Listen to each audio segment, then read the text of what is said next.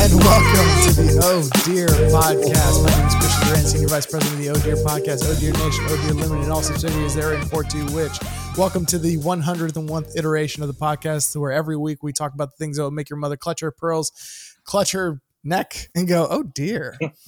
With me, as always, my two fellow hosts, Nick Whitman and Brett Raybold. Yeah. I mean, not only what an intro, but what a hook to a podcast, man. I know.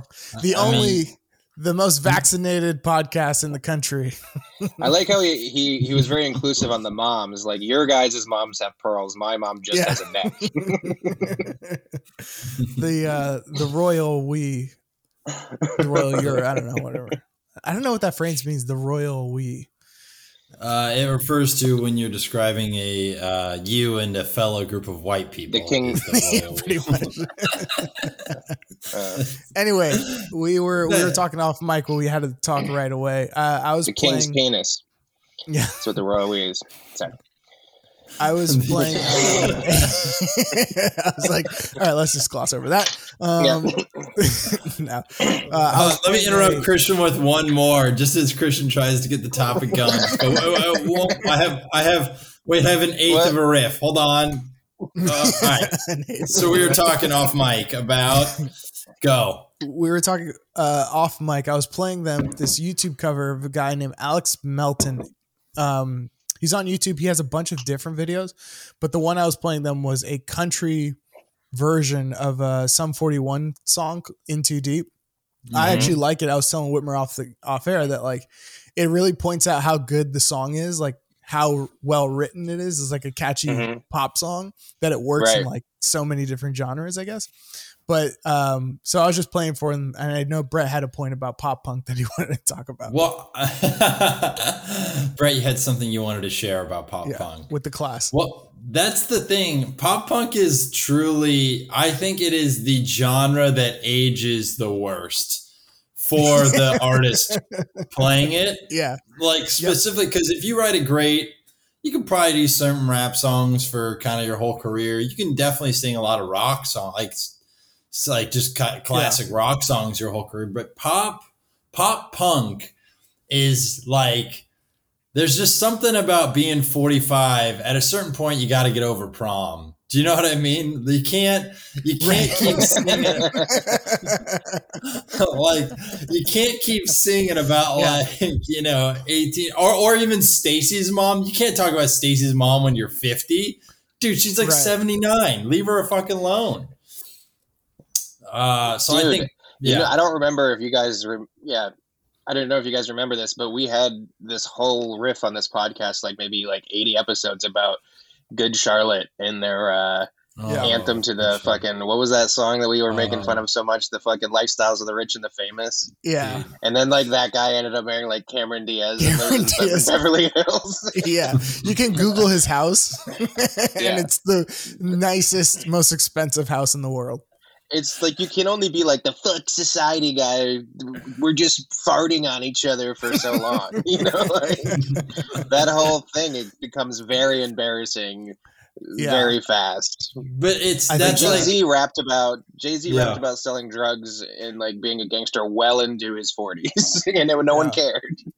They're like, yeah, whatever. It's whatever. But like the other opposite of that is like, come on, dude. But it is interesting because you're like Jay-Z, like I don't know his current lyrics. I really don't know what they look like. But if his current lyrics are about like still being a gangster who sells drugs, I'm like, dude, you have like a wing of the MoMA that you own. Like you bought a floor in the MoMA. I don't know if you're that anymore. Of course, that doesn't deny that he was, but. Well, his last album. Newest album, I think it was his last. Yeah, 44 or 44. Yeah. Anyway, he basically, somebody put it really well. He's like, he released the first adult contemporary rap album. Where like it's old man rap.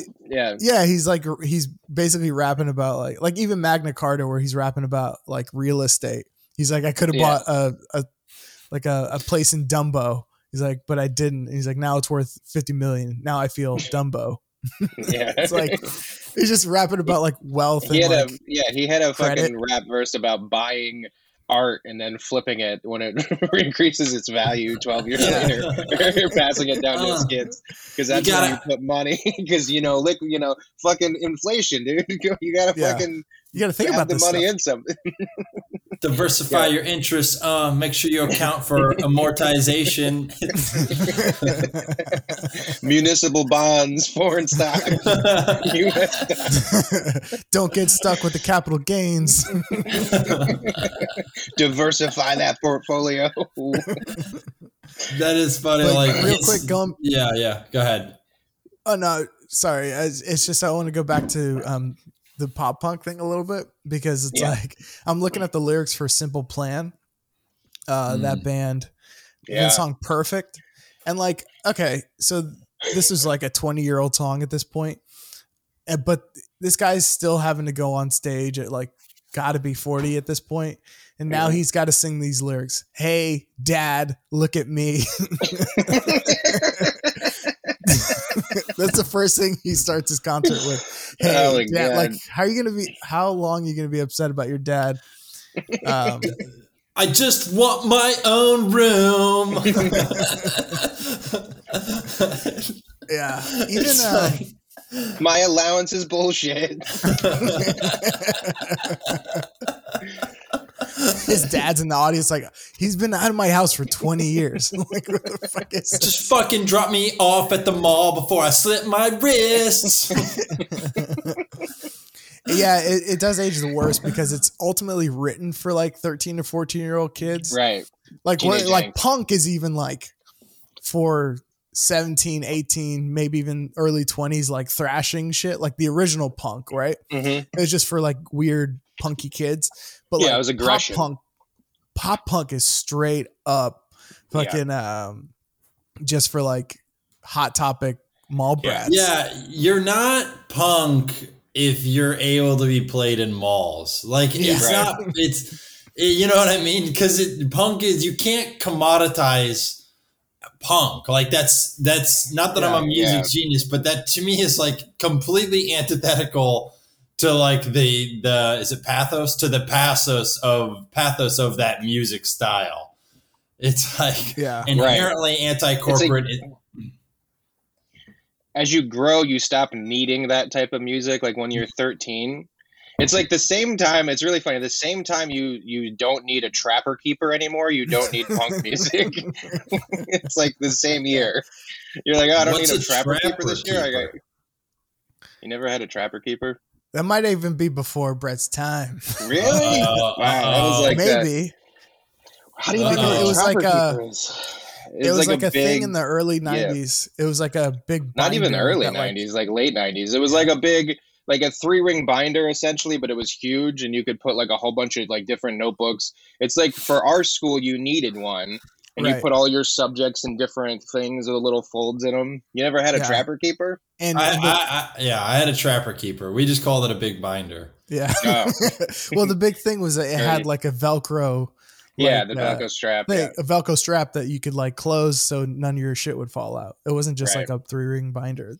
Yeah, it was an upgraded binder. Yeah, it was super cool. And there was these versions, like the girls all had like, the guys all had like Trapper Keeper. That was like the cool fucking badass one, and it had like race cars and shit on it and like futuristic designs. But the girls all had one by this company, Lisa Frank, and that was all like. Lisa Frank is something that I need to bring back in some form of comedy.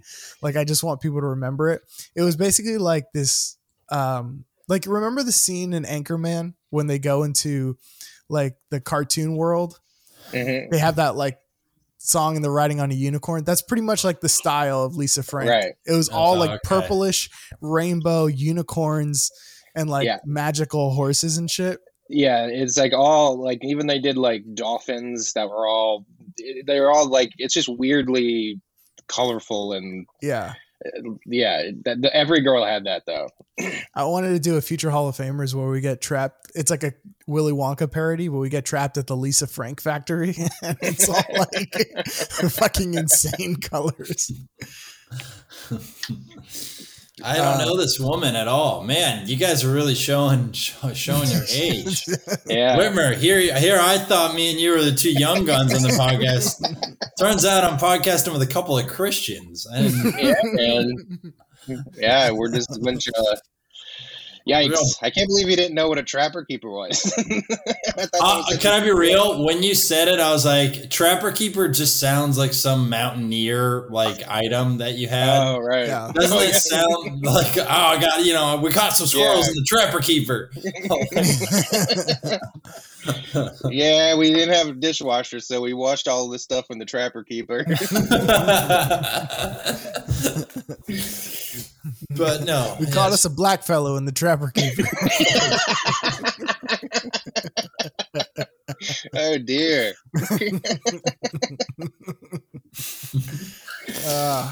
Racism. If you trap them, you get to keep them. Oh, my God. Oh, God. That's like the tagline for the awful commercial. It's not slavery. We caught him fair and square. He's ours now. Yeah. Oh, boy. Yeah. Can I play this? This guy is Alex Melton, but he has a Blink-182 cover of Semi-Charmed Life. So basically, if Blink-182 wrote Semi-Charmed Life from what's the Semi-Charmed Life is Semi-Charmed kind of life, baby. That's not Sublime. That's not Sublime. Is it Third Eye Blind? Third Eye Blind, yeah. Hold on. Add. Fuck you. Tom DeLonge impressions are the best. I know. Tom of the Blink-182 singer, for those who aren't aware who that is, the Blink-182 singer who says, I miss you. They I'm so sorry. They're so fun to do. Like, how do you think that's like, how is that your singing voice? Fuck you. It's awesome. I'm a huge Tom DeLonge fan. And what's heartbreaking about Tom DeLonge is he's truly a brilliant songwriter. Blink-182's songwriting, they have like, their whole albums are great. They're like just good songs. And what sucks is he's trying to discover aliens.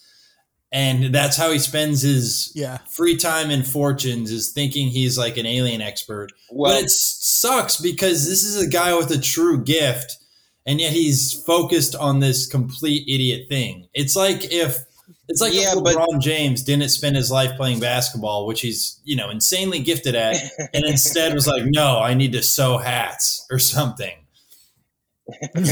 Yeah. At least that's like on par with like if you told me that the lead singer of Blink-182 would become an alien conspiracy theorist, I'd be like, oh, that's better than like Good Charlotte. At least he didn't like completely sell out to like, you know what I mean? Like his stuff was so angsty, but at least he's like still on the fringe of culture. You know what I mean? He's not living in Beverly Hills married to an actress and like sitting by the pool. That's kind of, I don't know if it's like a disrespect for your gift, but it's kind of what Daniel Day-Lewis did. Like Daniel Day-Lewis is retired twice. Yeah. Like the first time he decided he was going to be a cobbler. Like he's just going to cobble shoes, which is like, that's annoying. Like it's already annoying that we have to call you Abe Lincoln on the set all day to be like, I'm going to go to like a remote place in the world and learn how to cobble shoes from a master. But he fucking shows that because it sounds so old world. It sounds so idealistic. It sounds so pure. Like he wasn't going to quit acting to be like, I now I just help rent cars for Priceline. Like I now just work for Priceline. Right. Yeah. He's like, you could argue he's not as good of an actor as someone else because of the amount of stuff he has to do to get in. Like in order for him to act well, he has to do all of this crazy shit. You know what I mean? Like it's like if he was like a basketball player and he's like, all right, like there's a Steve Nash towards the end of his career would literally have to like get ready for a game like 3 days beforehand. He'd have to do like yoga, he'd have to stretch, get his back loose, put on knee pads, do all these things just to be able to play a game. And like Daniel Day-Lewis, like LeBron, and he had all these problems. So he had to like, in order for him to be, so like, LeBron just wakes up out of bed, eats McDonald's, and then dunks at everybody. Like there's actors who are like, I think I heard Anthony Hopkins or something like that was just really good acting, and then instantly when the scene cuts, he's not the character anymore. He's just like, yeah, I don't have time for that shit, dude. He's like, so anyway, Yeah. He's like, I'm not gonna fucking become something else. That's just ridiculous. yeah. You want to play a song, Christian?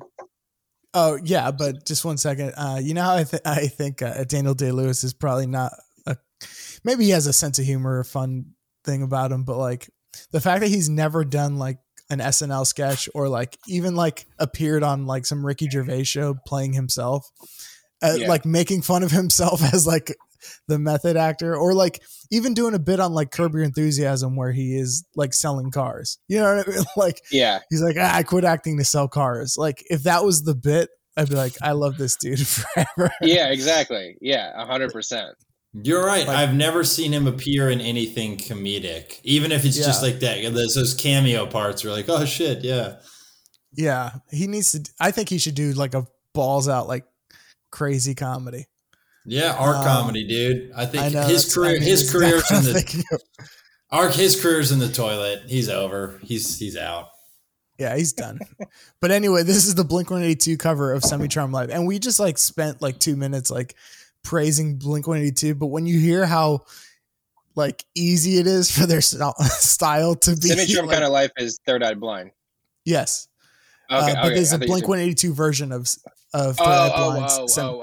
Got it. Yeah. Okay. So when you hear their style emulated, you're gonna be like, maybe they're not that good of a band, actually.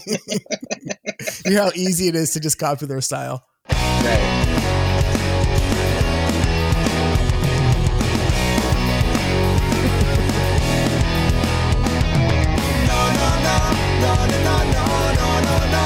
Turn it off. I don't like making fun of Blink-182. Turn it off. No, fuck this. She's living, she's golden, she lives for me. She says she lives for me, ovation. She's got her own motivation. She comes round and she goes down on me. And I make her smile like no, dude, it's good though. I know it is. Here's the thing, you know it's good. What's up to the rhythm that defines you? Just wait till we get to the hook. I don't know, can they hear it, the audience? Yeah, I guess you'll hear it. I want something else to get me through this.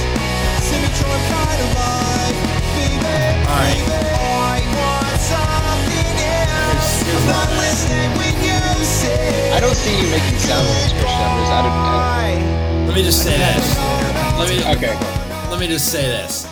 Let me just say this. First off, if that is your presentation as an exhibit in your thesis that Blink-182 stinks or is overrated or isn't that good, I gotta that. Go.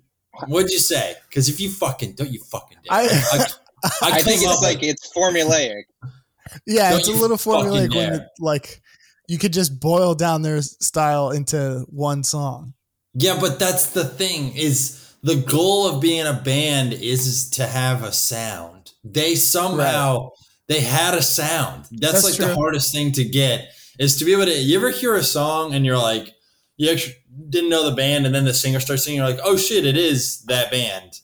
Yeah. But you're like, yeah, it makes total sense. It sounds like them. That's the goal is they had a sound and they were like, I don't know pop punk as a genre that well, but they were the ones who figured out pop punk. I think everyone else in that genre and era just like was doing a Blink-182 copy. Sure, yeah. I had that experience one time when I was like listening to. I was like at a place and with friends. I was like, I've never heard this Radiohead song before. And I was like, I don't remember this one at all. And then they were like, no, it's Muse. That's why. Like, oh, wow. It's very true. It's like if there's a Radiohead song that you haven't heard, it's probably a Muse song. That is funny, man. But Blink-182, that's an era where I love them. I mean, they were like 17-year-olds who became the biggest band in America. And they were writing songs about fucking a dog. Like that, critics were like shitting on them. You're like, yeah, because they wrote a song about fucking a dog. Like, of course, you're gonna not like it. You don't get it. I was 11, going, that is hilarious. That's the funniest thing I've ever heard. I was listen to that sentence. I was 11, going, that is hilarious. They also have one of my favorite album names of all time, Take Off Your Pants and Jacket. But it's not Wow. Take Off Your Pants and Jacket. It's take off, the words take off your pants and jacket, Jacket. So fucking Jacket. cool. So subversive, dude. Wait. Oh, wow. I got to be real with you. So I actually never knew that. I never knew that double That got- meaning. Wait, that got by 11-year-old Brett? That got by 29-year-old Brett. I've gone back to their catalog. That got by me now. That's like, there's so many layers, bro. There's so many layers to their shit. I can I actually think there's only like two. Yeah, that was the second layer, Brett.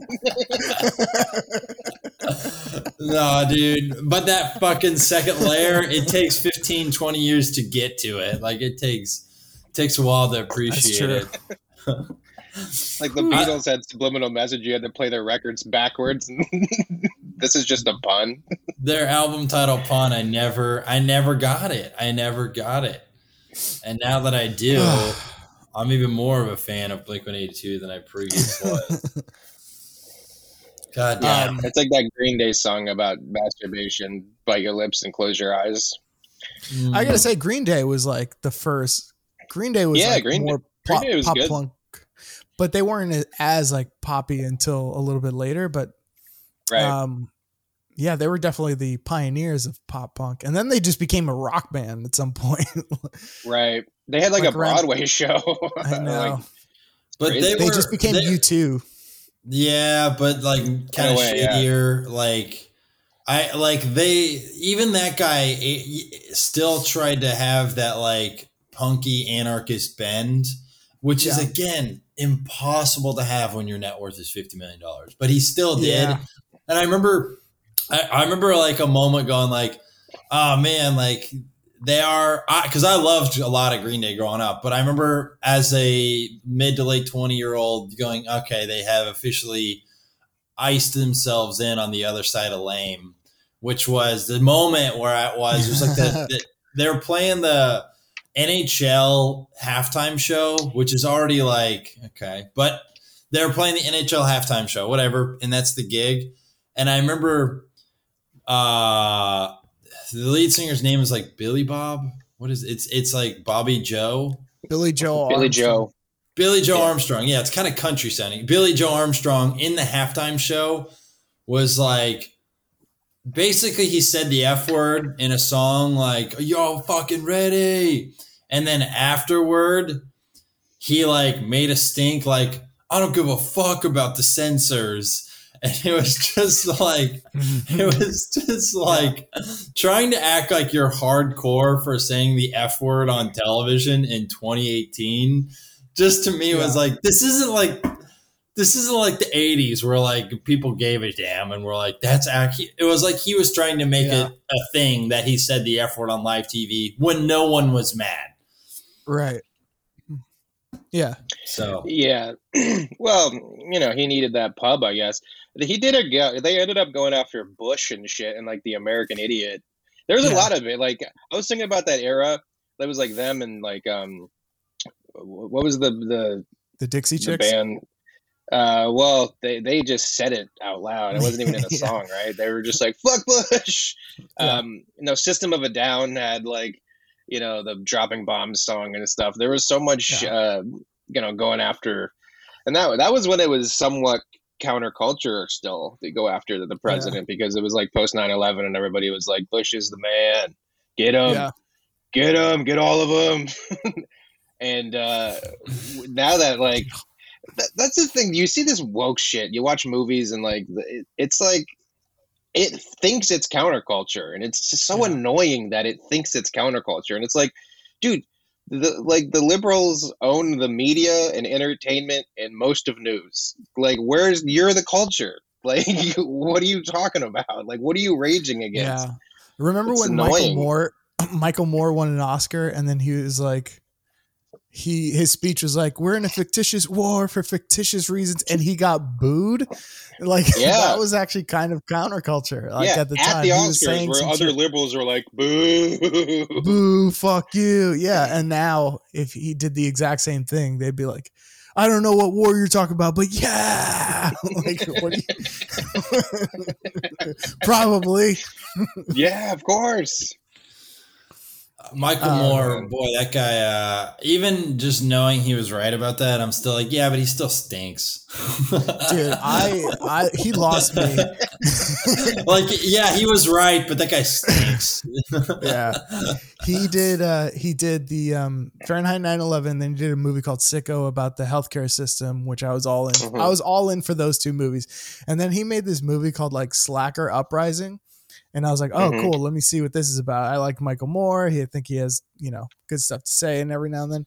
And I guess he just released it on like streaming or video or something like that. This is not even before Netflix. This was before Netflix, kind of. And it was literally just fucking like B-roll footage of people voting for like 2 hours. There was no narration or anything. It was just like him going around. It was the most boring and non-interesting, like just production. craven cut together just to make something thing I've ever seen. And I was like, fuck this dude forever. He What just was had like to the make a movie. thesis? There was no thesis. He was just going around like watching people vote. Like there was no, Like it was asking just them like- like who they're voting for and why. That no, type of it shit? was just like, yeah, it was like, the thesis came from him doing interviews explaining it. Like he was like, yeah, I made this movie to show like young people are trying to rise up and vote. And then you're just like watching and you're like, okay, there's just a bunch of people voting. Like, I don't understand what you're saying here. I will give him credit. He was predicting Trump was going to win that first election all through like 2015. He was like, dude, he's winning. He's winning. Everybody's like, shut up, Michael Moore. You're an idiot. Yeah. Yeah. Well, he at but, least started from the middle of the country, so he kind of knows. Yeah. That's true. But, it doesn't bode well when even when you're right and you call it, we're still like, yeah, but fuck you. Yeah. Why is it? Why is that I he's know, I weird was just looking? gonna ask. Is it honestly that he's weird looking and annoying about it? Is it like There's why? some snarkiness to it. Every liberal, liberals have this thing where every time they're talking, it's like they're dancing in the end zone on their point that they're making. You know what I mean? They can't just bring up a point. They have to meh it to death. You know what I mean? Every point has to be a mic drop. Every point has to end with meh. See what I just did to you? Meh. And it's like I always say I think the average conservative is dumber than the average liberal, but the average liberal is 55 times more annoying than the average conservative. And it's like you choose between dumb and annoying. And I gotta tell you, dumb beats annoying a lot. I'd rather hang out with a dumb guy than an annoying guy any day. that is true, because dumb can be fun. Yeah, dumb could be interesting. Annoying is never interesting. Yeah, don't you think that it's fair to say liberals want to project onto the world the way they see it should be, and conservatives project on the world the way it kind of actually is?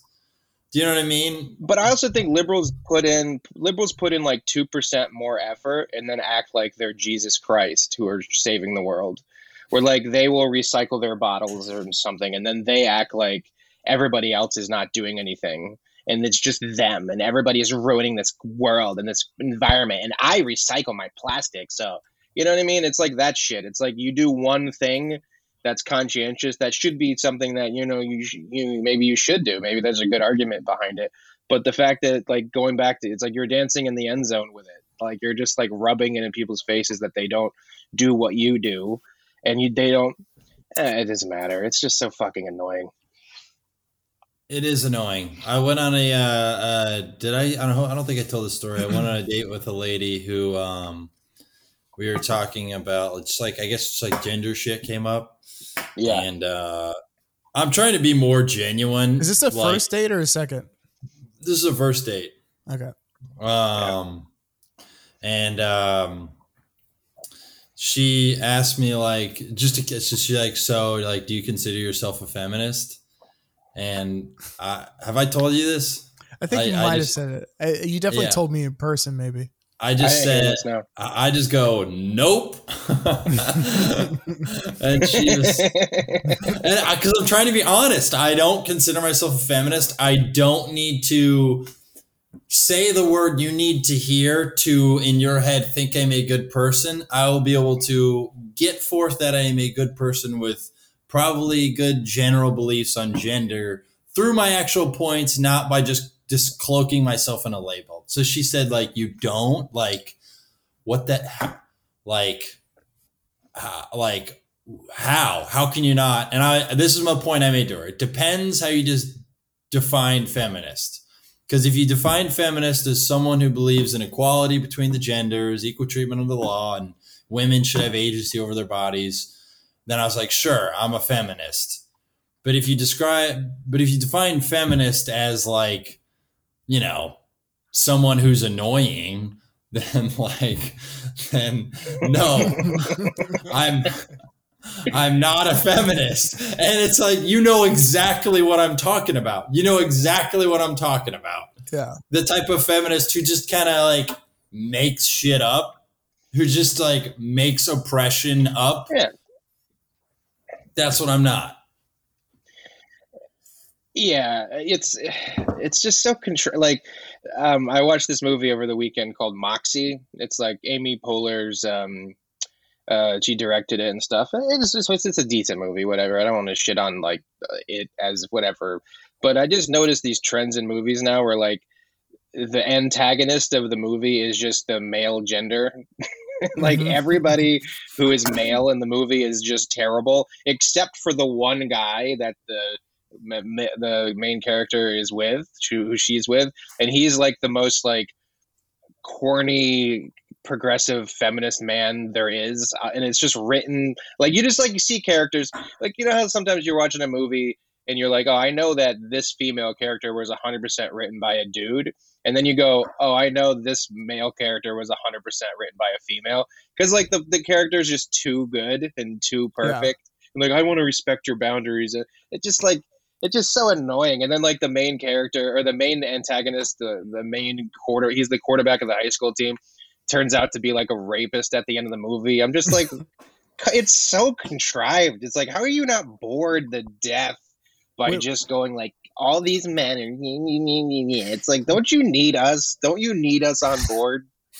Like, are you going to take over? That's the problem with everybody's ideology, is they think that they can just take over and then everybody else has to bend to them. And like both conservatives do the same thing. It's not just this.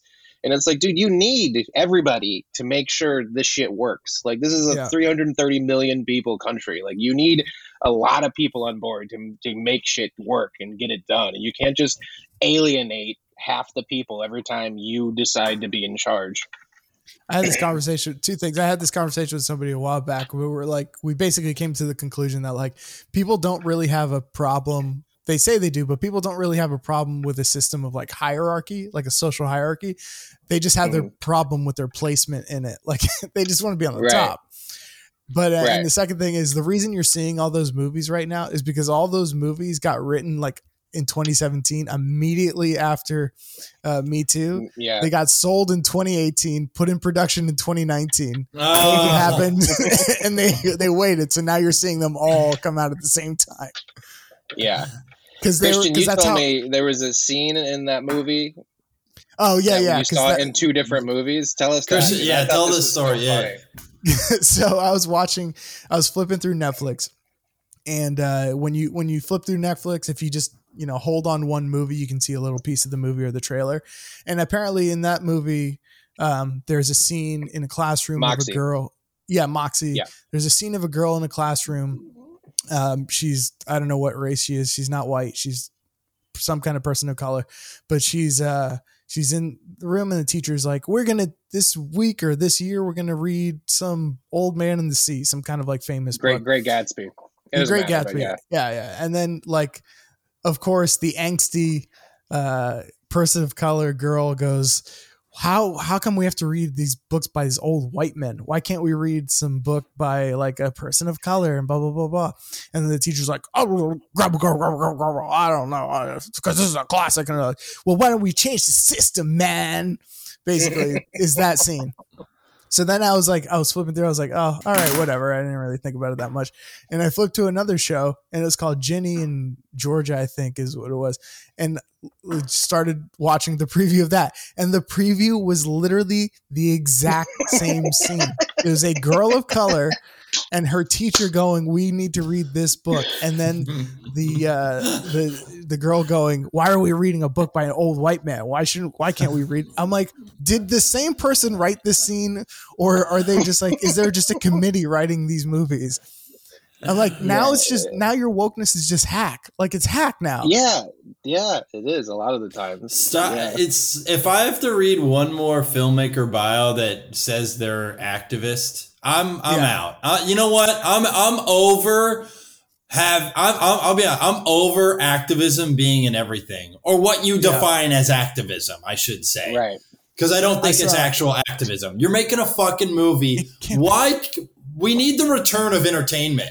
We got to just be entertained. Right. Like, I just want to be entertained. I don't need to take a fucking shitty woke 101 history course where they try and blow my mind by telling me, did you know George Washington was a slave owner? Yeah, we did. Things were different. It was fucking awful. Go ahead, Chrissy. It's like all these people just like read one mental floss article of like little known facts about history. And then they're like, oh, well, let me put that on my screen. But I used to have this joke where it was like, it really only worked in like comedy circles, but it was just like, I used to see a lot of people was like, their Twitter bio would say comedian/activist. And I'm like, if you're a comedian/activist, you got to quit comedy because we need like, you're doing a disservice to the activism by like trying to make a 2:30 open mic. You know what I mean? Like you could be out there canvassing, but you're like, shit, can I get a couple minutes? Can I get on stage? Like fucking quit with the comedy and just do activism. We need that more than your shitty joke about. And it's like you're trying to turn your activism into a 5-minute set at an open mic for us. It's like, dude, we're good. We're fine. We don't need it. I also just like the fact that like there is legitimate gripes about systemic racism, but my problem too with liberals is that they go after things like that are so just non-essential to the issues at hand today. Like if we like, I always think that like with things like The Great Gatsby or like with a program at school where you're reading a whole lot of white men literature and stuff, like those things on the priority list, in my opinion, of what's wrong with today are so low, and I don't see them being a contributing factors to systemic racism whatsoever. And if they are, it's like very, very little compared to other things. So like liberals will complain and go crazy about things like that when they're so like they're just bigger fish to fry at the moment. It's like the monument thing. It's like, you know, okay, like we can take Teddy Roosevelt off the museum. That's fine. But it's like the cop's going to stop tomorrow because the statue's gone? Like, that was a hypothetical, right? There's a statue outside one of the museums in New York that has Teddy Roosevelt on a horse. And next to the horse, Teddy Roosevelt's on a horse, and then standing next to the horse, kind of walking forward. One of them is a Native American person, the other one's an African American person. And I guess it was supposed to be like Teddy Roosevelt, like leading us into the next century with these two people there too. And I guess it just like, oh, well, why aren't they on horses? So it's racist that Teddy Roosevelt's the one on the horse and they're the one walking next to him. And it says, you know, that they're lesser people. And maybe it does. And I'm not. But my whole point is, even if that's a racist statue, taking it down doesn't stop anything. It doesn't change anything. Like, I think those should be like the things you get to last because you got done doing all the hard shit first. Right. Yeah. Yeah, they're going the complete opposite way. But it's so true because it's like we just saw some kid just got killed by Yeah, in police. an A black army, kid just got yeah. killed by police. Meanwhile, you guys were busy tearing down statues. So good job. And writing your script about taking The Great Gatsby out of school and programs or Right. whatever. It's like, You really solved it, guys. yeah, good job. Now that But it's also Gatsby's like gone. this thing. It's also like, even to that joke where I was like, I am being facetious, but it also is like, it's like, all right, I want to be an activist, but I mean, I really want to be an entertainer. Like, I mean, I still want to make some money out of this thing, right? It's Yeah. like, it's not selfless. It's like, you're still branding, which is annoying to me. Yeah. I mean, I don't know. It's nauseating. They do this Well, all the because time. Like, pursuing stand-up is an inherently, self-involved like artistic pursuit, or pretty much any artistic pursuit. No, it's self-involved, and activism is, at least by its nature, supposed to not be that. Although, let's be real, in this era, there is mostly self-involved activism, or it's mostly self-aggrandizement, if that's the word, self-complimenting, Yeah. under the guise of activism, i.e. take my Instagram photo at this Right. march. Like, get me a photo at the march so I can turn, which, that is also like implicitly not activist. You can't be the one holding the camera if you want to call it activism, or even if you want to be interesting. But yeah. It's, Well, that's it's the thing. really Like, art is supposed to be like artistic expression, and like, if the expression is authentic to the voice of the artist, and it happens to be about some sort of thing activist, and it's very authentic and real and true to the voice, then I think we all like it. But my problem is most of it's not, and most of it's contrived, and most of it's lazy. It's like these movies that we're talking about. It's just, to me, it's just lazy. Like, it's just like somebody got dollar signs in their eyes in 2017, just like Christian said, and we're like, I'm going to write this movie and it's going to get bought because that's what's in right now. It's like, yeah, but it's like, if you take out the activism part of it, it's like back in like 2013 when all you had to do was have a script with a beginning, middle, and end, and have it be about vampires vaguely, and it would get bought.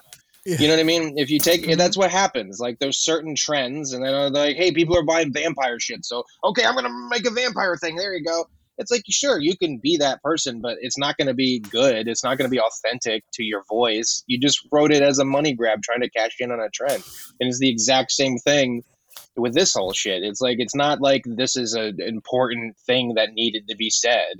And there are versions of that. Like, when the first movie came out of Dear White People back in like 2014, it was before all of the stuff. There was a lot of really good shit, and you could tell the person who made that wasn't trying to cash in on a trend and was literally making something that they thought was good. And guess what? It was good. But all the people who follow and cashing in, like, it's just, they just stink. That also probably, yeah, I never saw it because I don't watch hate speech, but that's a joke. That's a joke, obviously. No, but because I do remember of that, and that actually was like, okay, that is like a bit of a moment in the pop cultural landscape lexicon, and it's like that moment or that there's been an attempt to just like extend it for the last 7-8 years.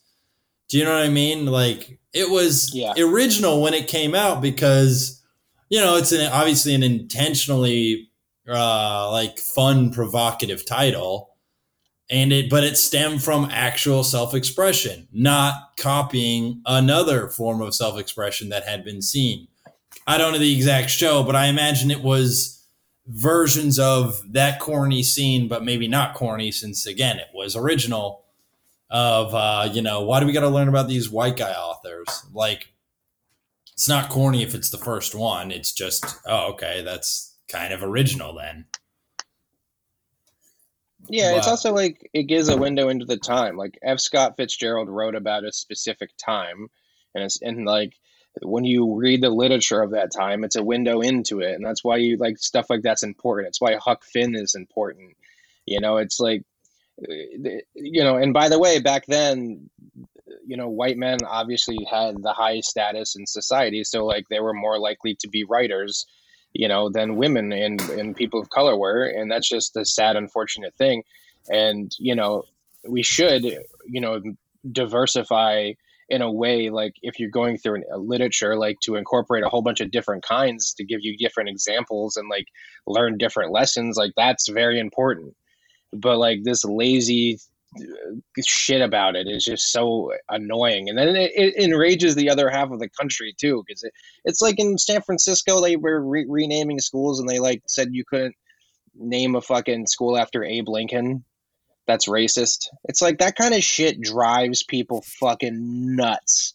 It drives people nuts, and nobody's asking for that. There is not any person living in a shitty situation enraged at a school being named after Abe Lincoln. That doesn't exist. That's not a thing. And it just goes back to changing shit that has no effect on anything. And then they pat themselves on the back and do a victory lap and dance in the end zone on something that doesn't even fucking matter, dude. It doesn't matter. The protest, just fucking stupid. The naming Lincoln protest was led by the family of John Wilkes Booth. Like that. Fuck that guy. Traitor. I've even heard people say, I'm not even kidding, in like quote liberal scenarios, if you're trying to say something that's really woke, you almost get to present it as if you're above criticism. I'll give you a specific example. So I heard someone say Abraham Lincoln was a slave owner, and you're like, he wasn't. I don't like. I'm not being a fucking like far right like denial of America's dark past when I'm saying he wasn't. He wasn't a slave owner. You can't just say whatever you want and think it's accurate. You have to inform yourself too on your wokeness if that's how you so choose to be. You have to be informed too. You can't just say bonkers wrong points. Like, if you know anything about his life, the dude grew up poor. He taught himself to read. Yeah. He worked on the railroads, and then he became a prairie attorney. And then he went on, joined public life. And then at one point, he almost became a senator. But he actually, got to tell you a really interesting anecdote about Abe Lincoln. You ready? No. All right. Abe Lincoln, when he ran first for Senate, he ran against a guy, I believe this man's name was Salmon Chase. Salmon Chase and him, and then the third candidate. There were three candidates. Him and Chase were splitting the anti-slavery vote, right? And I'm probably getting Chase's name wrong, but him and Chase were splitting the anti-slavery vote. And that meant that this third candidate, who wasn't anti-slavery, was going to win. And then Chase went to Lincoln and he said, hey, listen, anti-slavery is most important. I think him and him were like tied. He goes, one of us has to get out. And Lincoln said, I will get out of the election. You can win it. Like, it's more important that the policy of anti-slavery wins out than I get elected. And he did that. And that was awesome. Cut to what a piece of shit. I thought hold on real quick. I thought you were going to say the other dude, Salmon Chase was his name. Yeah. I thought you were going to say, he's like, one of us needs to get out of the race. And then Lincoln's like, yeah, one of us needs to get out of the race. I think it's you, Salmon. They just sit there for a moment awkwardly. Yeah, one of us should resign. It was Lincoln because he was a genuinely person who understood that what was most important for society. He was really spectacular in that way. Cut to 10 years later, Lincoln is a first-term senator, or maybe second-term, and he is now running for president. And he's gaining a lot of momentum because he has not made many enemies. Nonetheless, he is still not in the lead. There's a guy named William H. Seward, who would later be named Lincoln's Secretary of State, who is kind of the prodigal son, a bit of the Hillary effect, where he was he was a rich kid who was like rich and entrenched and sort of given to him. Nonetheless, that Salmon Chase, and I'm getting his name wrong because it's not officially him, but that Chase went in front of the Republican nomination convention and he told the story 10 years ago. Abraham Lincoln, I know he's a good man because 10 years ago, when it came to me or him winning, he said, "You go forward," because he wanted anti-slavery to win out.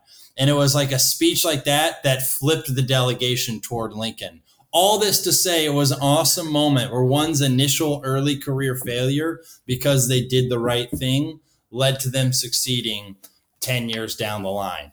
I don't know why I wanted to tell that story, but it just, I love that shit. Yeah, that's a good story. Yeah. Sorry, guys. Thanks for listening. Cancel Lincoln people. Dude, it's all so annoying. There's a good story.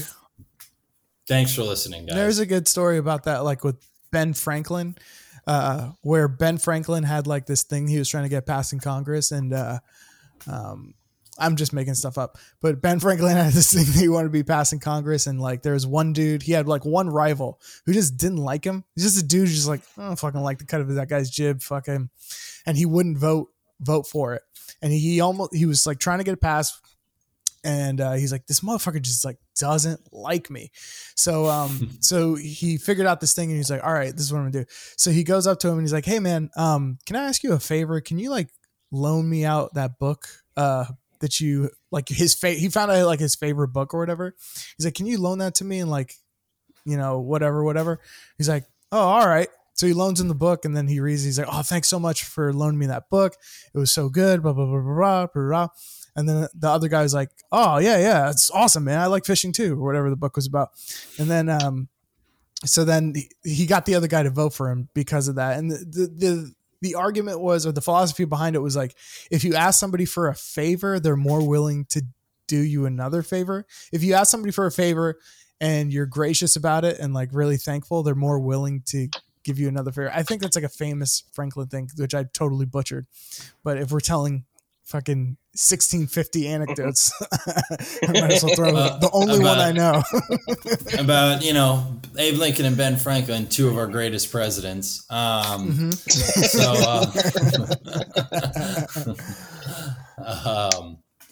It's point like, is, don't be shitty to nuanced Lincoln. opinion. Go ahead. What? Yeah, you can't have a nuance. You just can't have a nuanced opinion. It's like the reason why Abe Lincoln was taken off the names of the schools or whatever was something along to do with like something about his treatment of Native Americans while he was in office and stuff.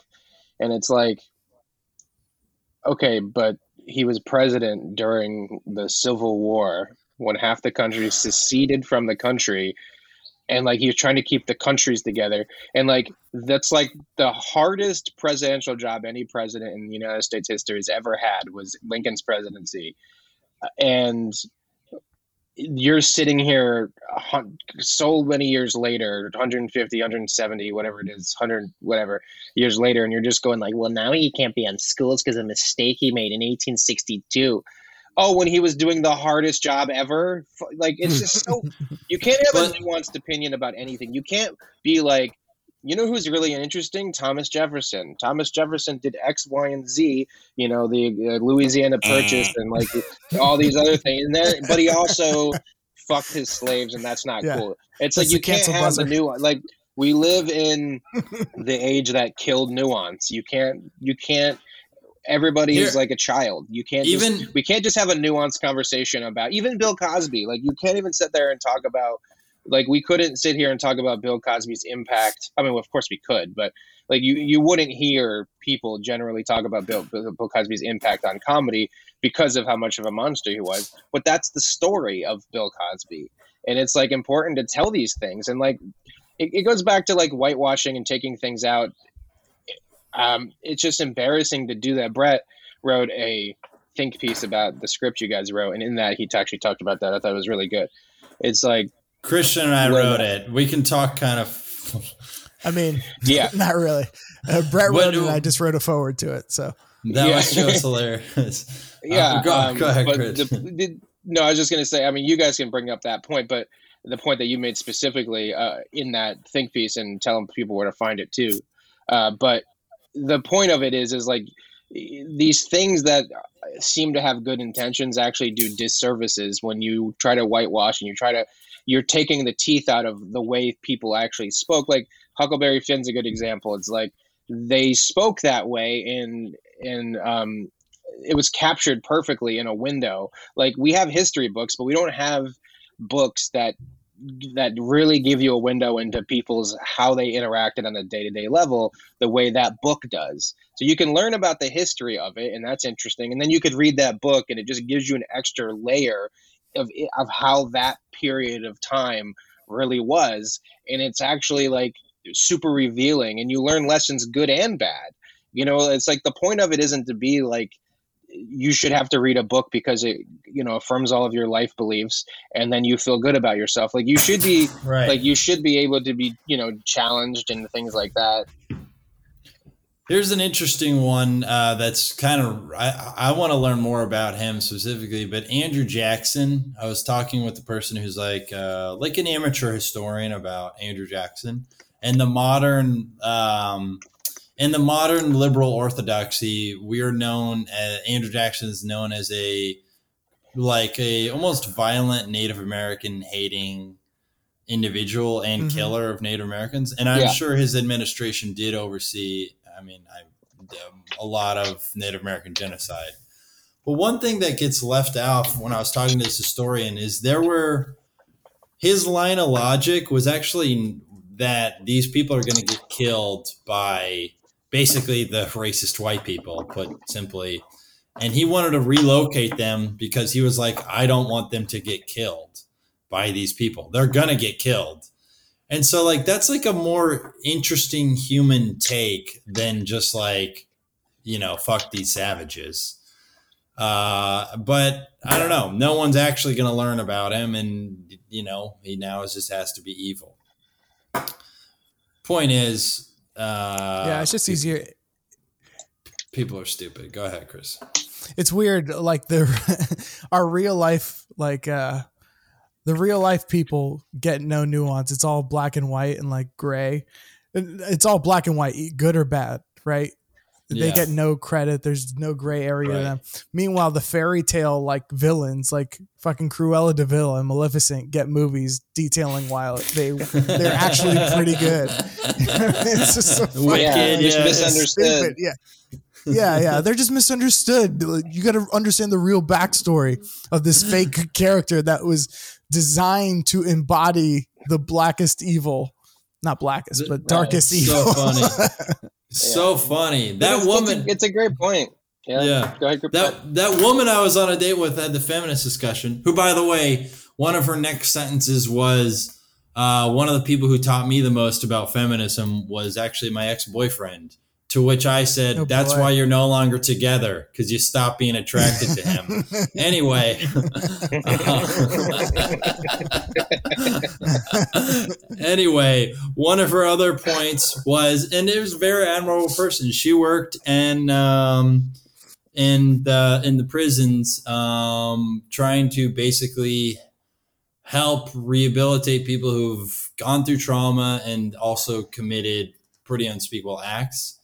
Murder and stuff like that, even sexual assault. And it was funny because she was a person who was like Republicans are bad people.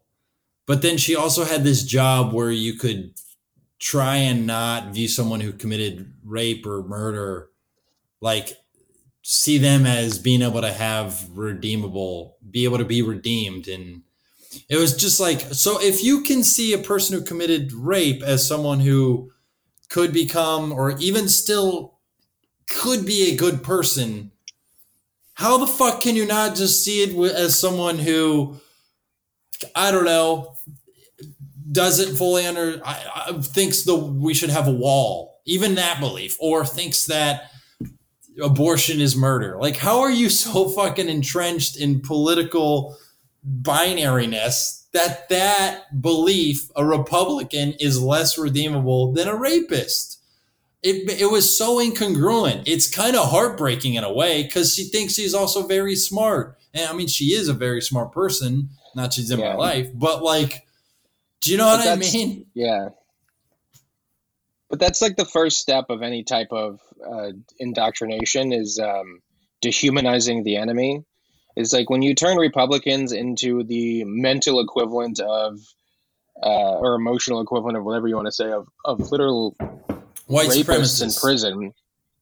Yeah, no, but I'm saying when you can compare GOP anybody who's a conservative with a rapist in prison because you think they're on the same like playing field in a way or in the same category, it just shows you're indoctrinated. Like, there's a lot of people who live in this country and we have way more in common than we don't. And, you know, and someone's values are just different. Like abortion's a good example of it. It's like, I understand how someone thinks abortion is murder. I mean, my wife's pregnant and like we go and we did a scan yesterday, a 20-week scan where it's on ultrasound and we're literally going through every little piece of the baby, making sure it's all healthy. So you're like, here's the baby's legs, here's the baby. We saw the baby's liver, or sorry, kidney and heart and like eyelids, like they're all in the ultrasound. You're watching it, your mind is blown about the sophistication of the technology, but also like it brings it alive. Like this is not just like this theoretical baby that's on the way it's like I don't know, it's just a surreal experience. And it's like aborting a baby like that, it just like I could see how someone could think that that's wrong. It doesn't mean that I do, but it's a very easy thing to think. And I also think it's like with guns. Where have you and Sarah landed on getting an abortion or not? Still up in the air. We're gonna give it like 30 weeks and then we'll Oh god. We want to see we want to see how it make sure see. We want to make sure if it's feeble, we'll just get rid of it. Like the Spartans. Like if we get an offer from Showtime, we might have to cancel. But it's like, I think, it's like, I think that the abortion issue is more of a privacy issue and women having, issues, say over their own body and things along those lines. I agree with all of that 100%, but I could also empathize with someone who sees it as you're killing a little baby. And I think the same thing with guns. It's like, I grew up with gun owners. I know a bunch of gun owners. I know people who have guns and they're not shooting up schools and they think having a gun is important for their values. They think, one, it's cool to go shooting. It's a hobby of theirs. They can go hunting. They can go target shooting. The other thing is a lot of them legitimately think that them having guns is a check and balance of government, that government can't overreach because the fucking citizens are armed. And I think that's absolutely fucking insane. But I get all the other values of wanting to have a gun. And I understand it. So it's like, it doesn't mean one side's good and one side's bad. It just means that you have different values depending on how you grew up. And the fact that we dehumanize the other side to think that if you want guns or if you want an abortion, you're the biggest piece of shit there is, or vice versa. It's just sad because